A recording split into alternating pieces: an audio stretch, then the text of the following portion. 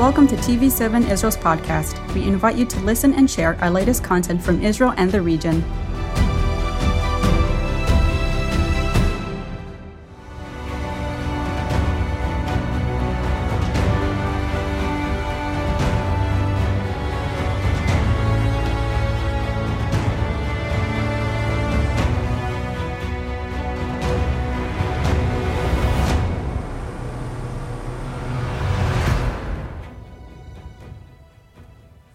An international rules-based order forged out of the ashes of World War II constitutes a global architecture that is ardently championed, albeit in conformity with strategic interests, by the United States and its intercontinental allies, including most notably here in Europe.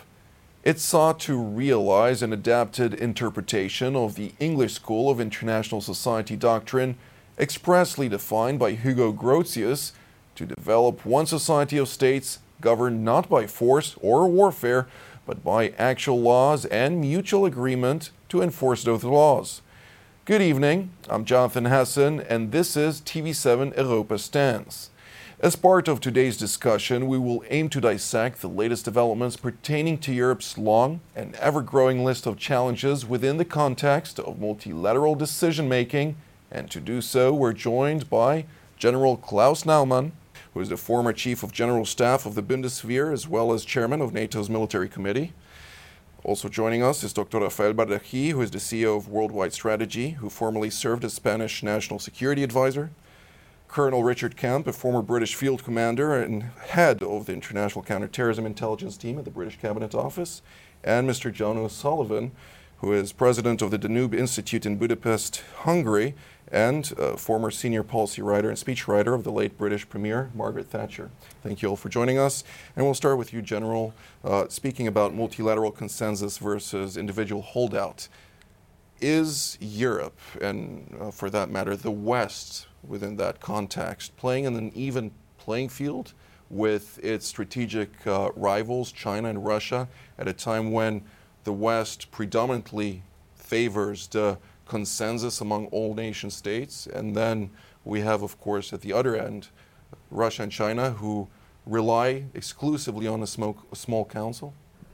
Well, I think we are at a very critical juncture. We learn day by day that our consensus-based order is not working properly in a crisis.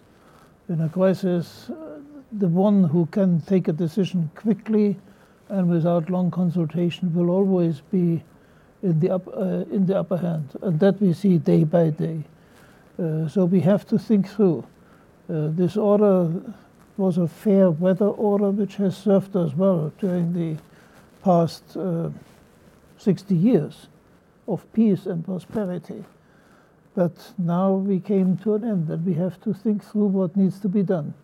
And one of the things which I think from a European point of view has to be considered is whether unanimous vote is a proper instrument in a crisis, or whether we should not embark on a majority vote, otherwise we will be incapable of acting in a crisis. Dr. Badaji? Well, I think the West was a construction, almost a fiction, no, in the sense that the West has been always a group of countries led clearly by the United States. And when the United States failed to lead, the West fade away as an actor to deter or to roll back aggression. And we have seen that lately, unfortunately, in Ukraine.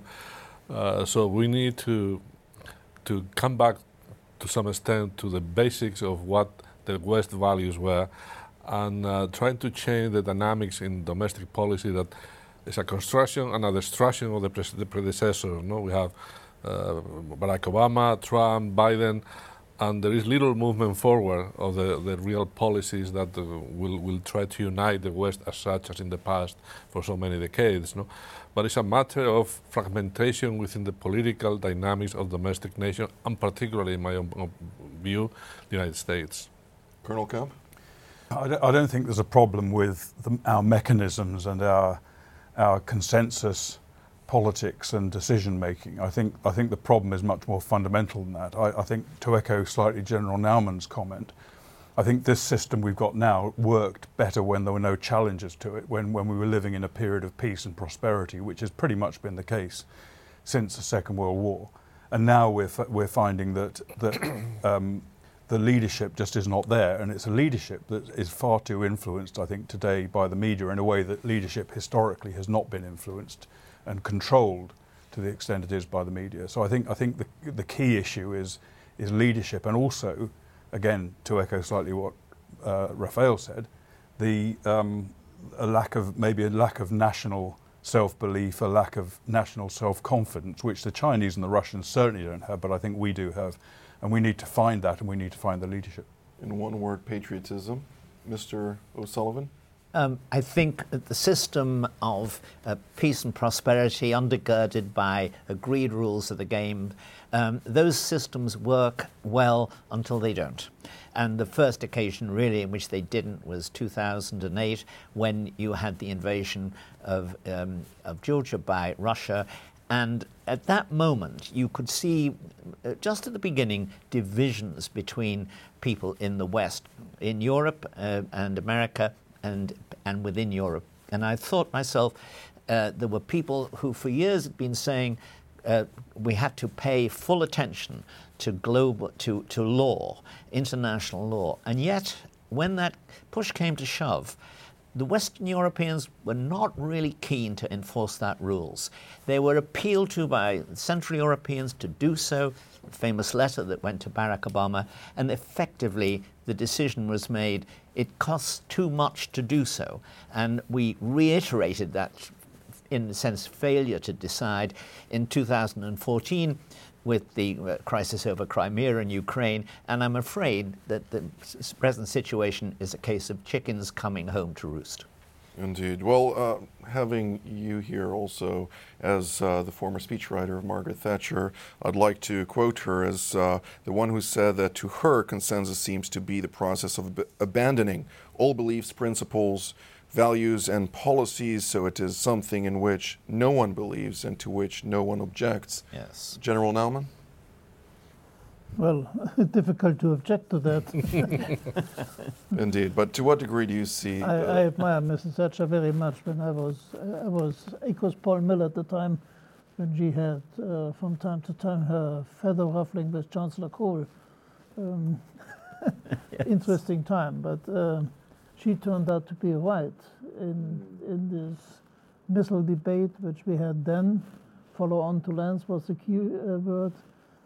And Kohl, on the other hand, I think was right in grasping the opportunity which was offered by the weaknesses of the Soviet Union. And he knew exactly that the oil which made the system work was money, which was available at the time. And so he took advantage of an opportunity, which at the end of the day led to German unification. So it was a tremendous success. Indeed. And yet, I'd like to challenge this by asking whether the necessity for consensus within Western society, does that derive out of lack of leadership? Within the Russian society? Western society. Western society. I think, yeah, to some extent. We have in Europe, I'm afraid to say that, we have no convincing leader at all. No one of our politicians is such a convincing personality that he could attract the consensus of the people. And we have no idea in Europe, we have no vision of Europe. What we see is a bureaucratic monster, I should say, called the European Union.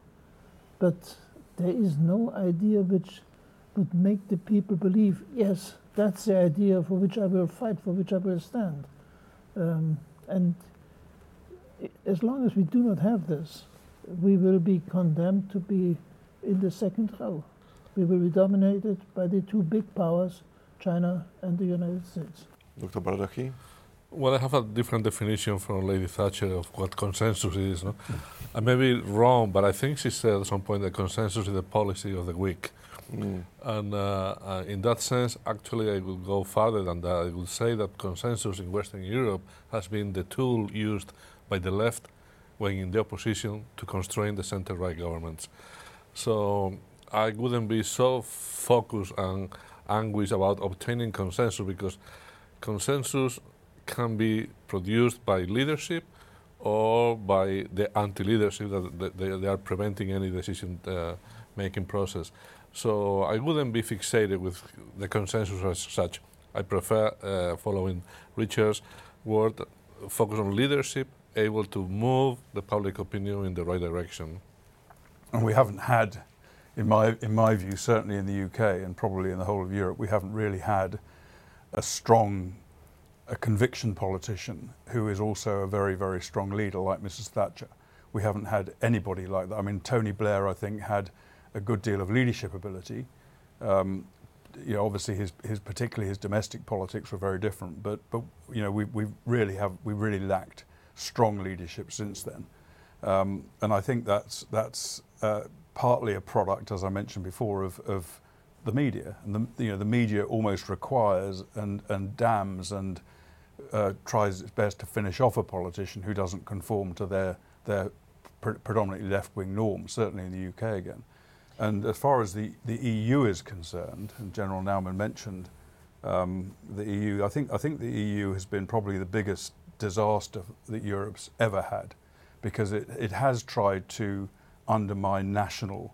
You mentioned the word patriotic spirit. It's tried to undermine national individuality. I think we're seeing that it doesn't actually work at all, because we're seeing in France and Germany and Italy and other countries, we're seeing one particular line which is probably closer to the Brussels line, and then we're seeing in Central European and Eastern European countries a completely different perspective. So I think it does shatter the whole concept of the EU. Mr. O'Sullivan? We don't know a leader is a leader until the leader demonstrates the fact. Mrs. Thatcher wasn't always Mrs. Thatcher we knew.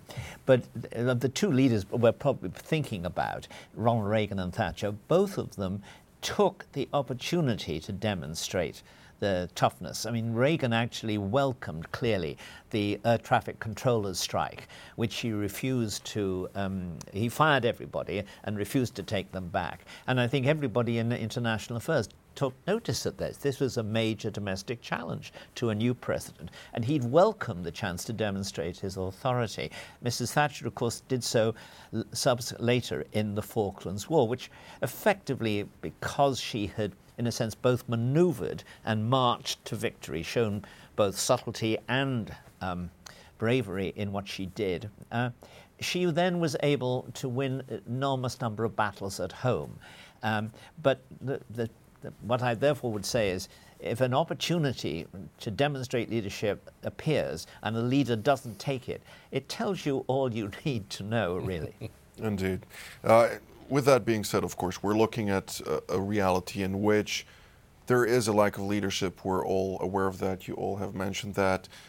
But General Naumann, when we're looking at the opportunities, as Mr. O'Sullivan mentioned, we saw Scholz travel to Moscow. We saw Macron travel to Moscow, and a long list of different individuals, none of whom convinced anyone that they were the ones to stand up to the Russian bear.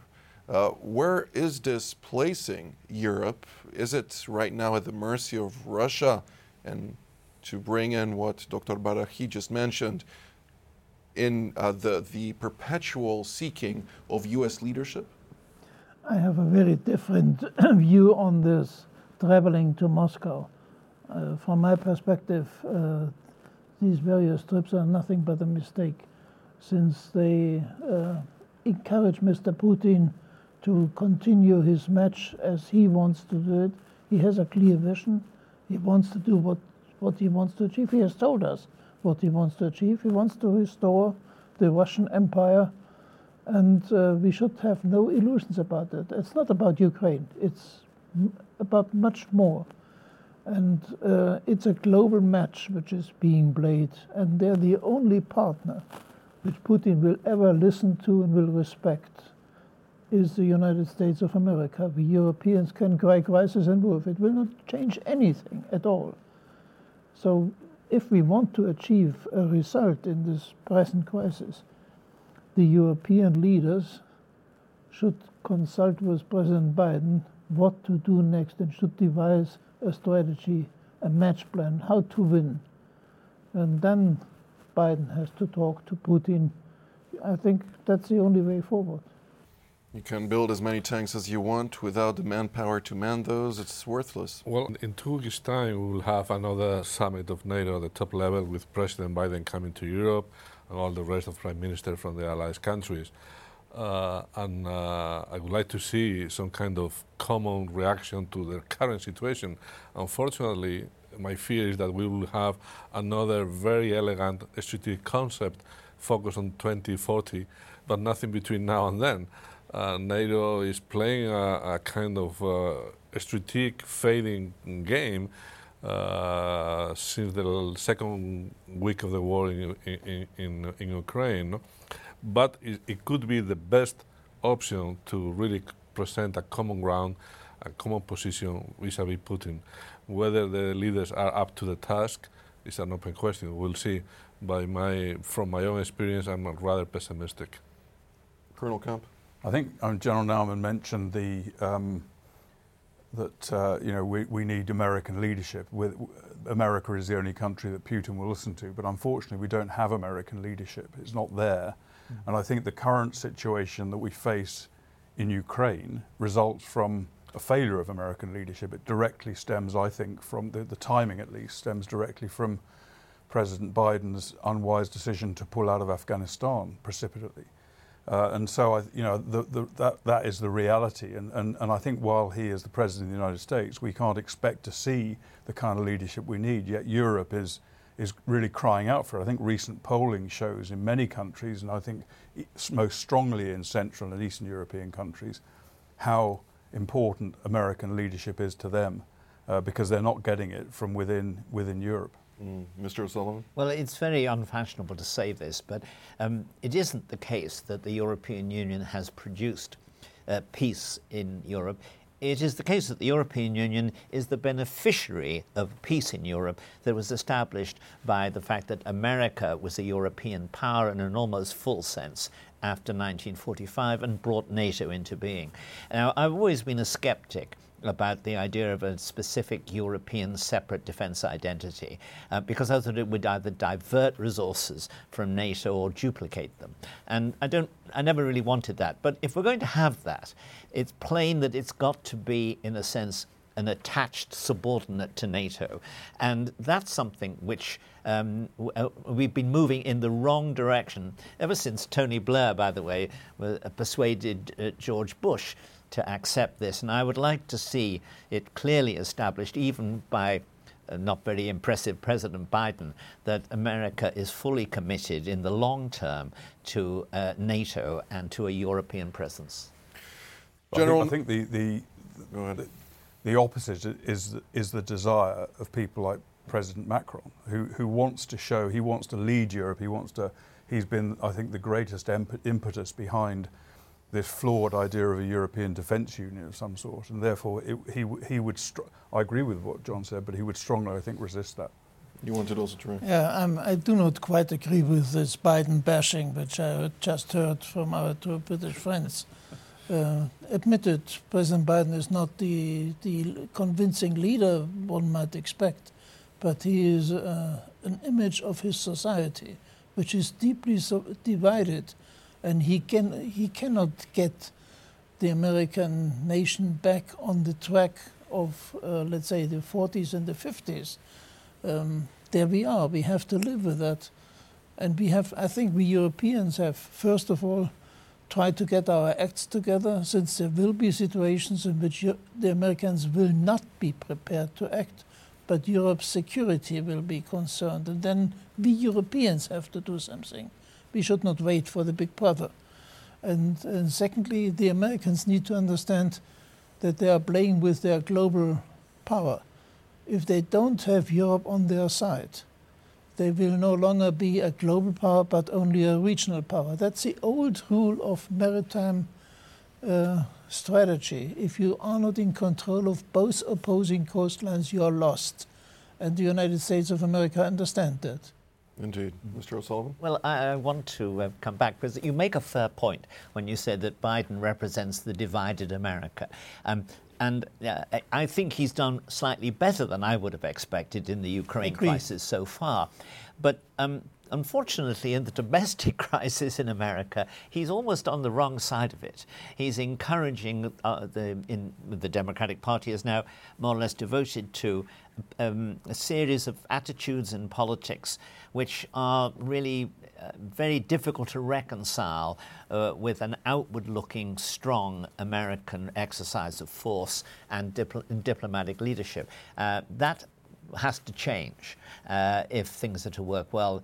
I don't see it changing, partly because of his human weaknesses in the next 2 years. Of course, everybody wants to get their house in order, or should get their house in order before they can become a leader of any sort, especially in a tumultuous state in which the world finds itself today. But General Naumann earlier referred to Peter I's speech by President Putin, a speech in which Putin, and if I may quote him, what was Peter I doing? Putin said roughly a couple of weeks ago, taking back and reinforcing, he said, that's what he did, and it looks like it fell onto us to take back and reinforce as well.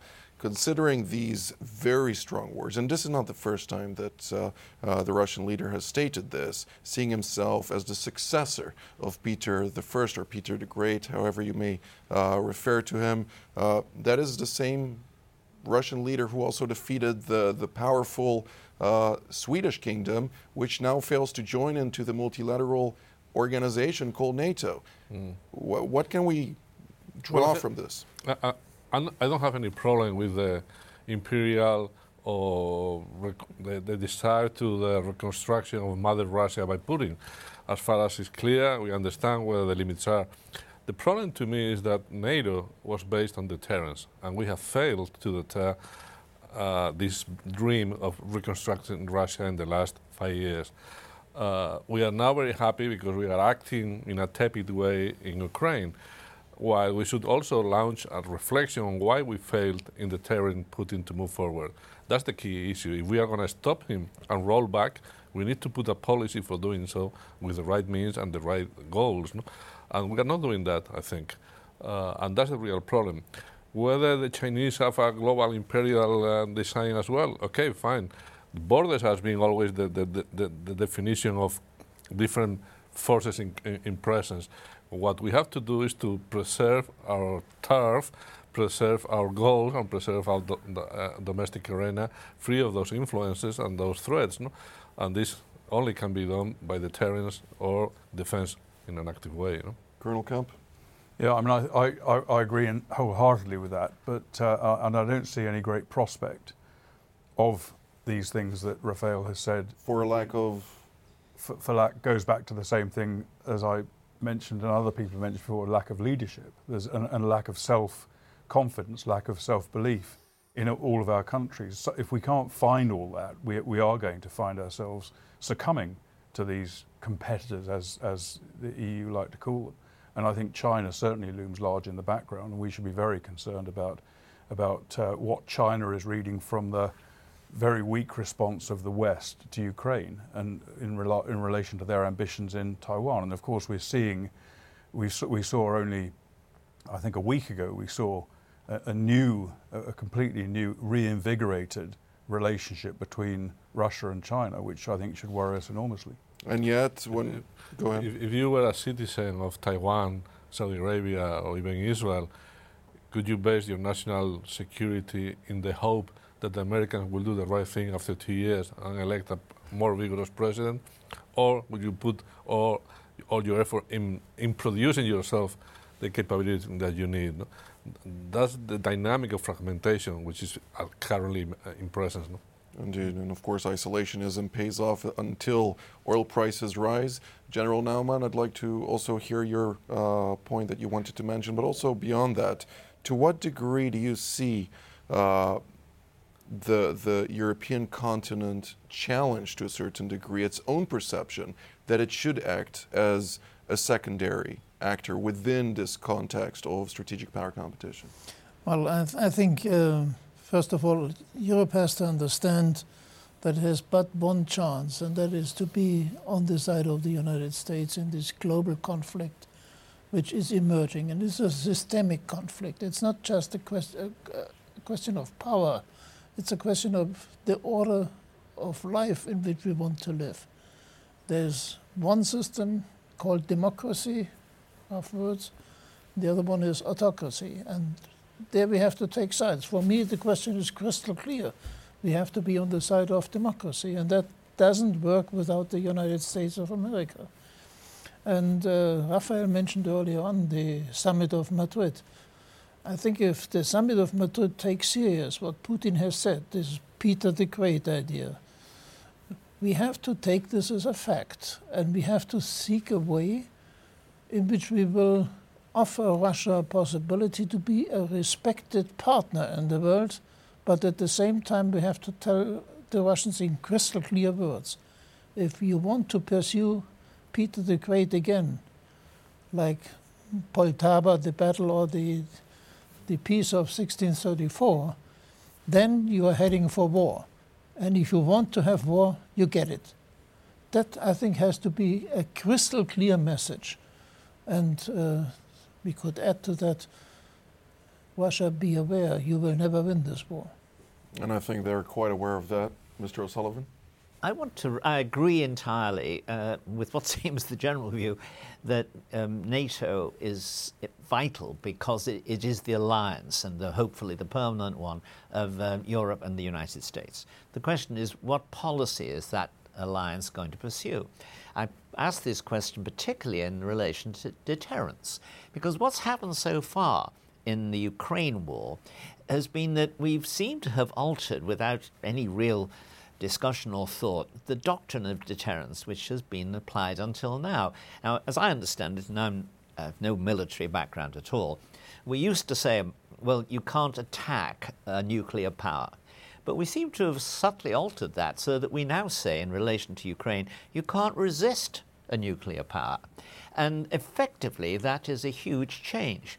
Now, if that change has been accepted, if that's what we think, then it seems to me that for the countries which are just joining NATO, for the Baltic states which are already in it, for Poland and for everybody else, we really have to build up their conventional forces in a major way, because if they are attacked by a nuclear power, which is not out of the question, even though Putin at the moment seems to be a bit nervous on this score, he's said he won't resist Finland and Sweden joining NATO. Nonetheless, we have to have the ability to resist Russia without an early resort to nuclear weapons, or else think of something else. Colonel Kemp? I think the shift in the doctrine of deterrence is actually a very convenient excuse by NATO countries. I don't think, personally, I don't think many people have the fear that Putin is going to go nuclear. I think it's highly unlikely, and I think most people would think that, but it is very convenient to use the potential for that to happen as an excuse not to do anything, not to physically engage in the conflict. And so I think it reflects the kind of, I would say, sickness within Europe and the US at the present as well, that we've been discussing, the lack of leadership, the lack of self-belief, the lack of will. And I do believe, I think even if, for example, Putin attacks a NATO country, I think that same excuse will be trotted out. So, for example, let's say he has a go at Lithuania over the Kaliningrad issue. I don't think he's likely to, but if he did, then would NATO come to the aid of a fellow NATO country? I severely doubt it. Well, if it wouldn't, obviously China would be the next to act, General. Well, if I take your word serious, Richard, then NATO is a failure. And this is not a failure. It's our only and best assurance we have at this point in time. So should he dare to attack Lithuania, he will have war. And I think he must know it. And I would also object to the idea that you can't resist the nuclear power. if we had believed in that, we would have lost the Cold War. And I think there are options to tell a nuclear power that there are certain limits. And we have a lot of arrows in our quiver. And if we follow that line, the nuclear power is more or less irresistible. That's an invitation to all the other countries to become a nuclear power. Many countries in this world could do it easily. For my country, it would be a matter of a couple of weeks. But we have renounced of nuclear power because we rely on the nuclear guarantee by the United States and the other nuclear powers in NATO. So I think we have to be very, very careful in more or less extending an invitation to become nuclear. Dr. Baraki?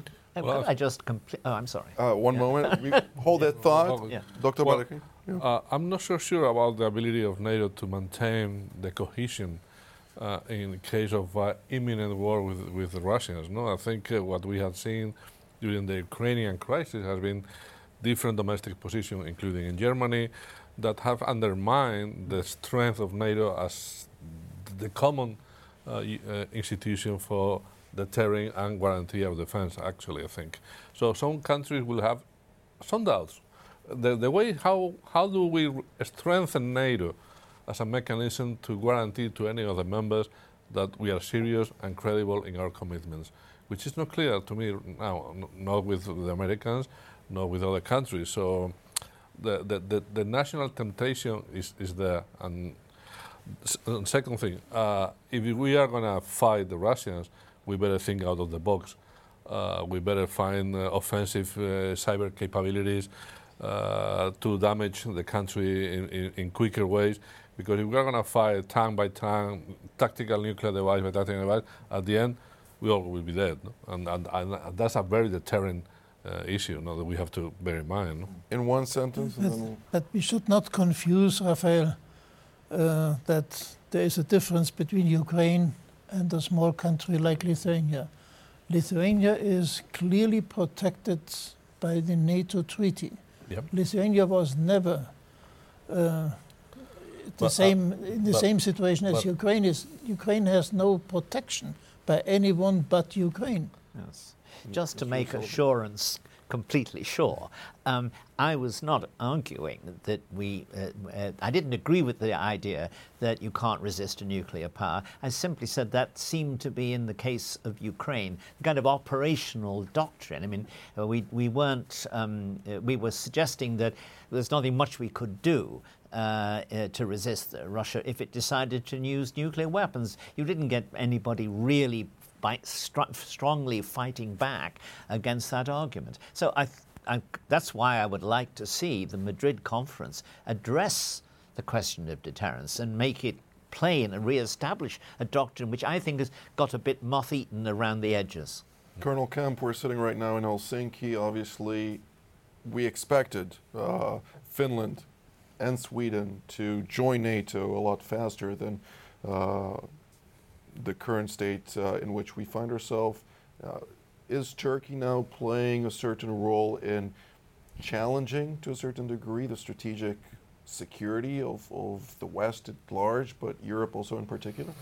I think President Erdogan has had, he almost sees the West as his enemy, I think, and therefore I think that may play into an extent to the tactics he's using. What we don't really understand, I think, and certainly I don't, is whether he's simply playing this out in order to make demands himself or get some kind of agreements himself or some kind of advantage for Turkey out of it, and then he will eventually agree to it, or whether he has some other motive behind it, whether there is something between him and Putin that is guiding his steps. So I think it's a very difficult thing to understand, but I think it does go also to my concerns over NATO's willingness to act. NATO seems to me now to be pretty dysfunctional.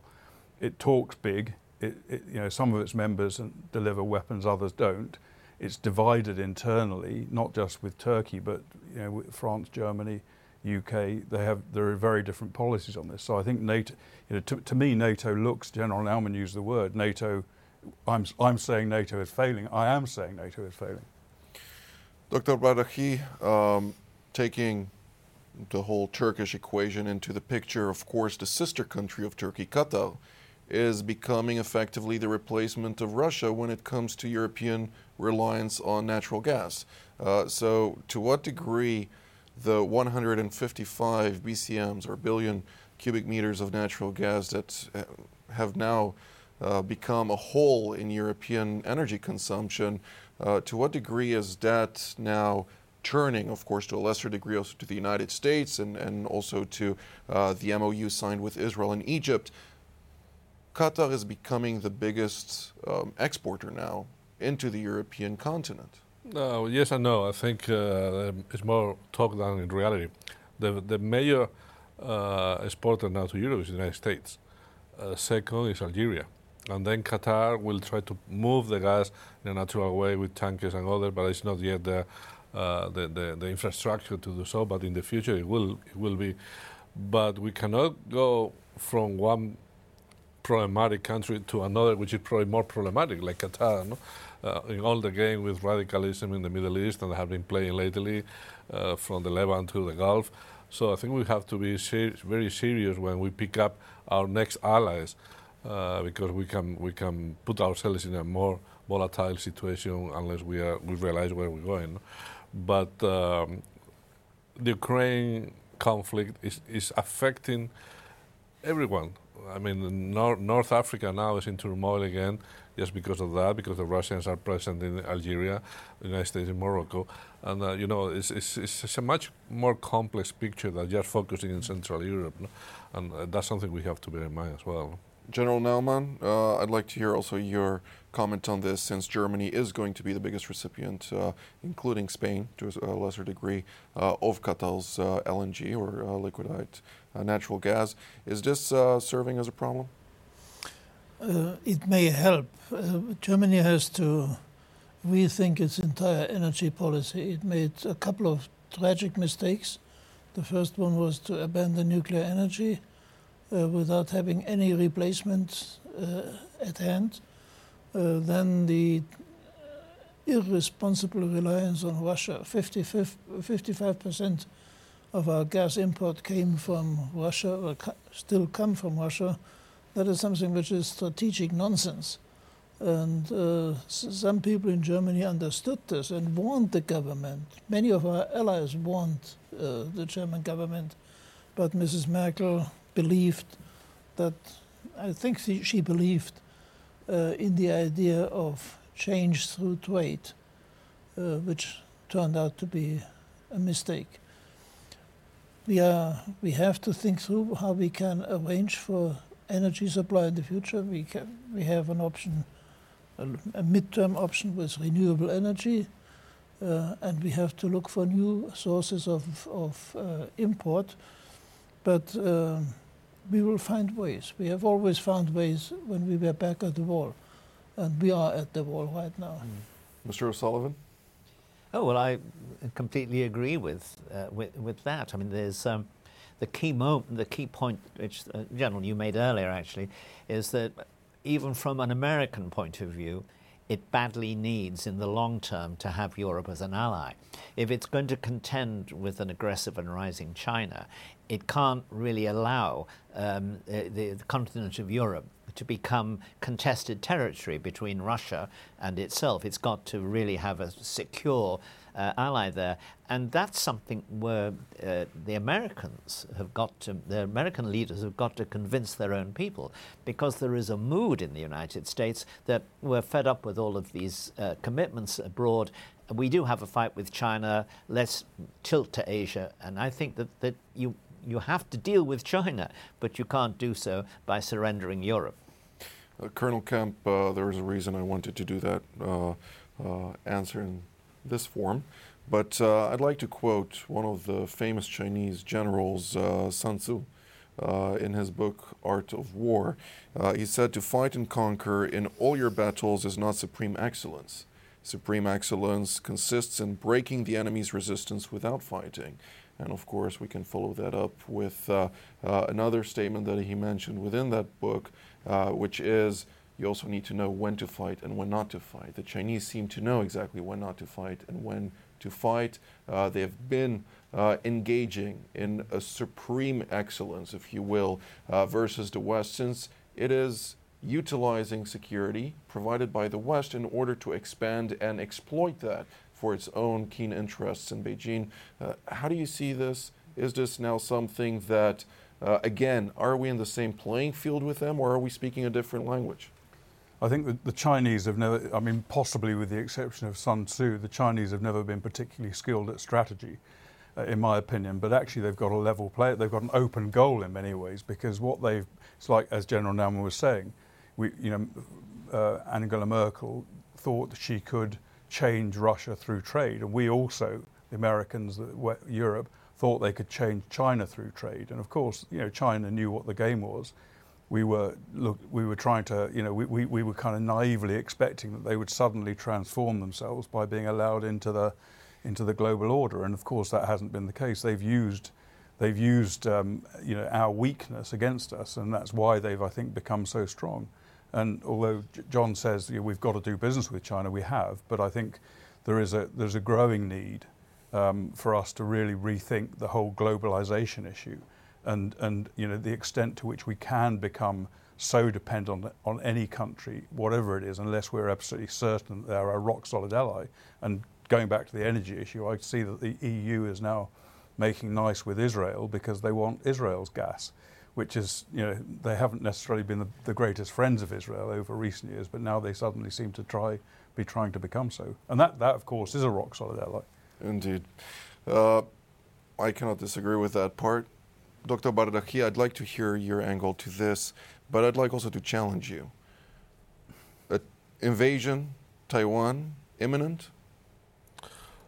Well, if I were a top brass from the Chinese army, I would think twice before engaging in any conflict or military special operation, given that one of the most powerful armies in the world has failed miserably in conquering Ukraine in a couple of weeks and is still fighting.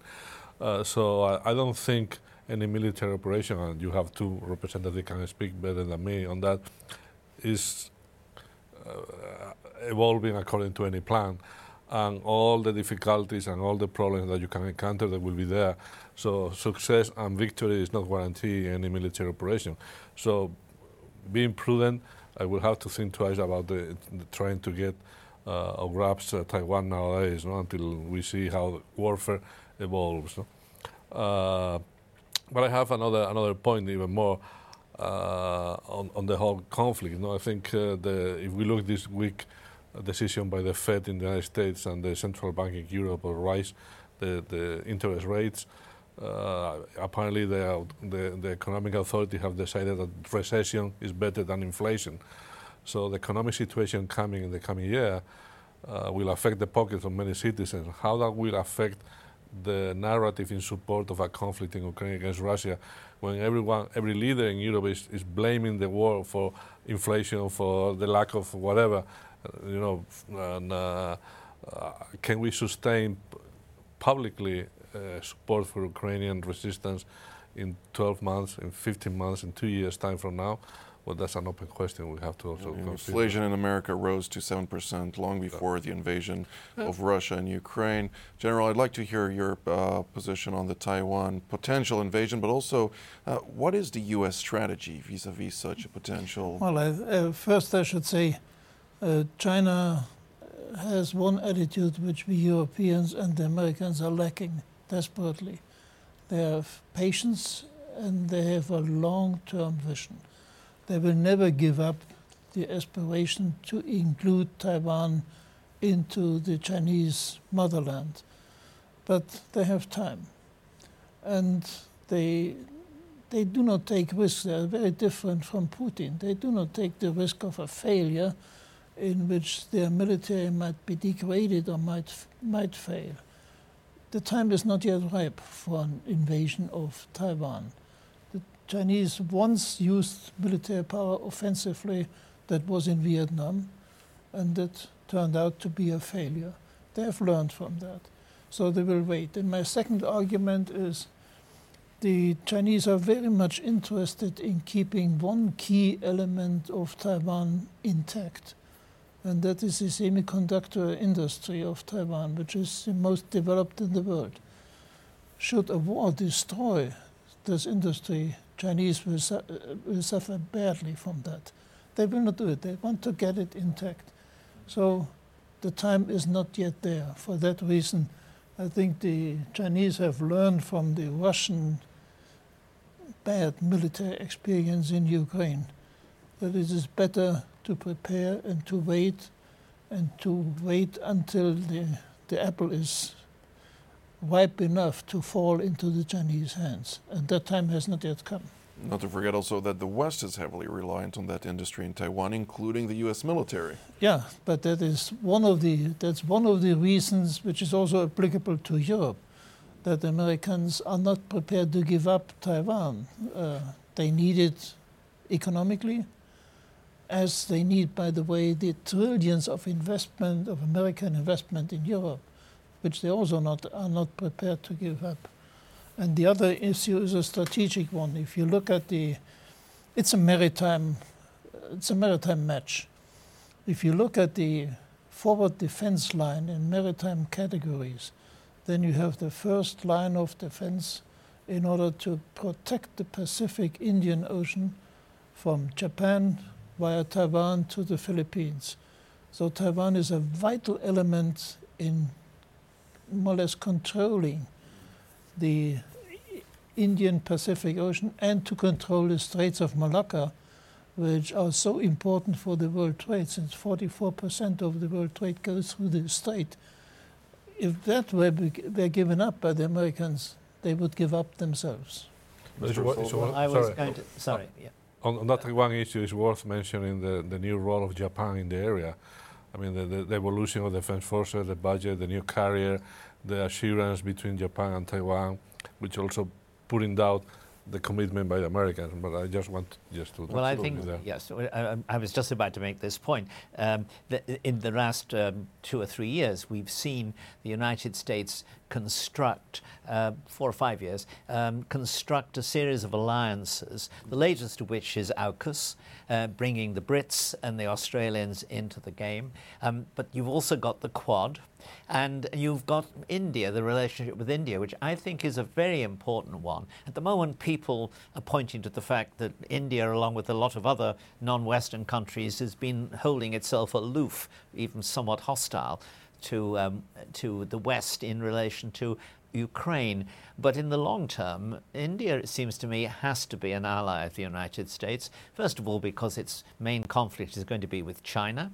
In that, for example, the Russians are not going to be the allies of India, and the West would be. And secondly, because there are so many links now with Indian diasporas in all parts of the major Western countries, that it's going to be much easier culturally to develop this kind of alliance. The one question I would ask everybody here is, the French were annoyed by what happened at AUKUS, and I can see why. They have their own interests there.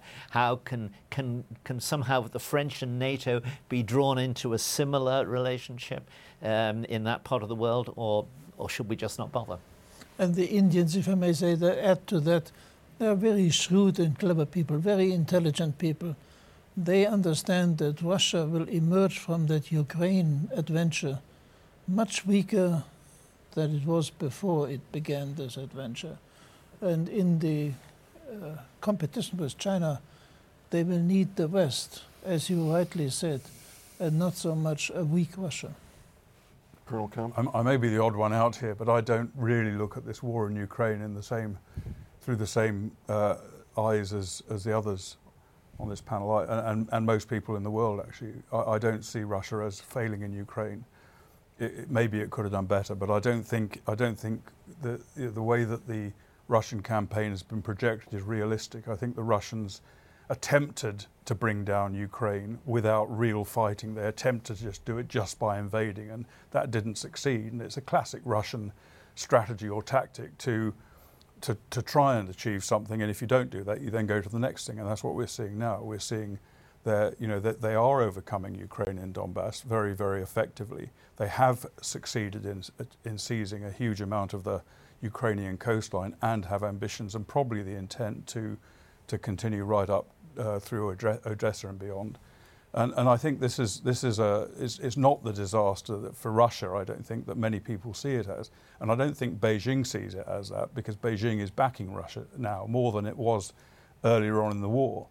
And finally, if I was Rafael's general in Beijing, I might give President Xi different advice. I might suggest to him, and I know they've got patience, they haven't got to go and take Taiwan now, but I think now is a good time for them to do it. I think we've seen the Western weakness, we've seen the failure of U.S. leadership, and I'm not supposed to criticise President Biden, but we've seen that, and I think that this would be a good opportunity if their main concern was whether America would intervene or not. Well, we know that we have Chinese people watching. Don't take this advice. Dr. Bardaki? Well, I agree with Richard in the past. I don't think the war is lost for Putin, at least yet. No? It will depend very much on how we react to the evolving situation in the battlefield. But again, I think from a prudent military advisor position will be, let's wait until we see a clear military option, which is not there. No, I think the Russians are progressing in the second level of their option, not in the first one, because when they sent the troops to take the outskirts of Kiev, they failed miserably. Obviously, another goal will be just to fragment Ukraine and negate to Kiev the exit to the sea, but that's the second goal, not the initial one. So I don't think. But having said that, strategically, I agree also with Richard. This is a very vulnerable window of opportunity because the Americans are not so credible. The alliance are not there yet. The Japan is not fully enforced, as it will be in 10 years' time from now. So that will be logically the window of opportunity. But since the military capabilities are problematic, at least, I will wait. We're drawing near to the end of the program, and I'd like to have one last topic to focus on, considering the fact that the Islamic Republic of Iran is at the cusp, if not already there, with regard to accumulating enough fissile material for at least 2 nuclear bombs. General Naumann, we'll start with you. To what degree is this something Europe, which does have 2 installations, NATO installations, one in Romania, the other one in Poland, surface-to-air systems in order to intercept potential adverse attack from Iran. Is this something that Europe can rely on as a continent, considering the fact that every nation state, of course, has its own interests? I would take a slightly wider angle on that. Should Iran become a nuclear power, it is a country which is not sanctionable any longer. And then it could continue by using terrorism and other instruments to impress his will on others. And that will create a serious problem for Europe and for the world. Since Iran's aspirations were never limited to Europe or the Middle East as such. You may remember the terrorist attack in Buenos Aires, which went back to Iranian sources. So I think we would have a serious problem at our hands, since Europe has to take one thing really into account. The Middle East, the wider Middle East, is Europe's security periphery. We cannot simply turn a blind eye to it. We have to find a way how we can cope with this new issue, and that, I think, is something which is at least as important as the solution of the Ukraine crisis. Dr. Bardaki? Well, I will be very concerned if the Iranians become nuclear, because becoming nuclear will be having 1 bomb, 2 bombs, 3 bombs, 6 bombs. In the very beginning, the decision-making for a nuclear policy is not there. Second, they will be under the constant threat of being attacked by the Israelis or others in order to dismantle the small nuclear arsenal. So they will be very trigger-happy finger, and that will create dynamics of very instability in the region.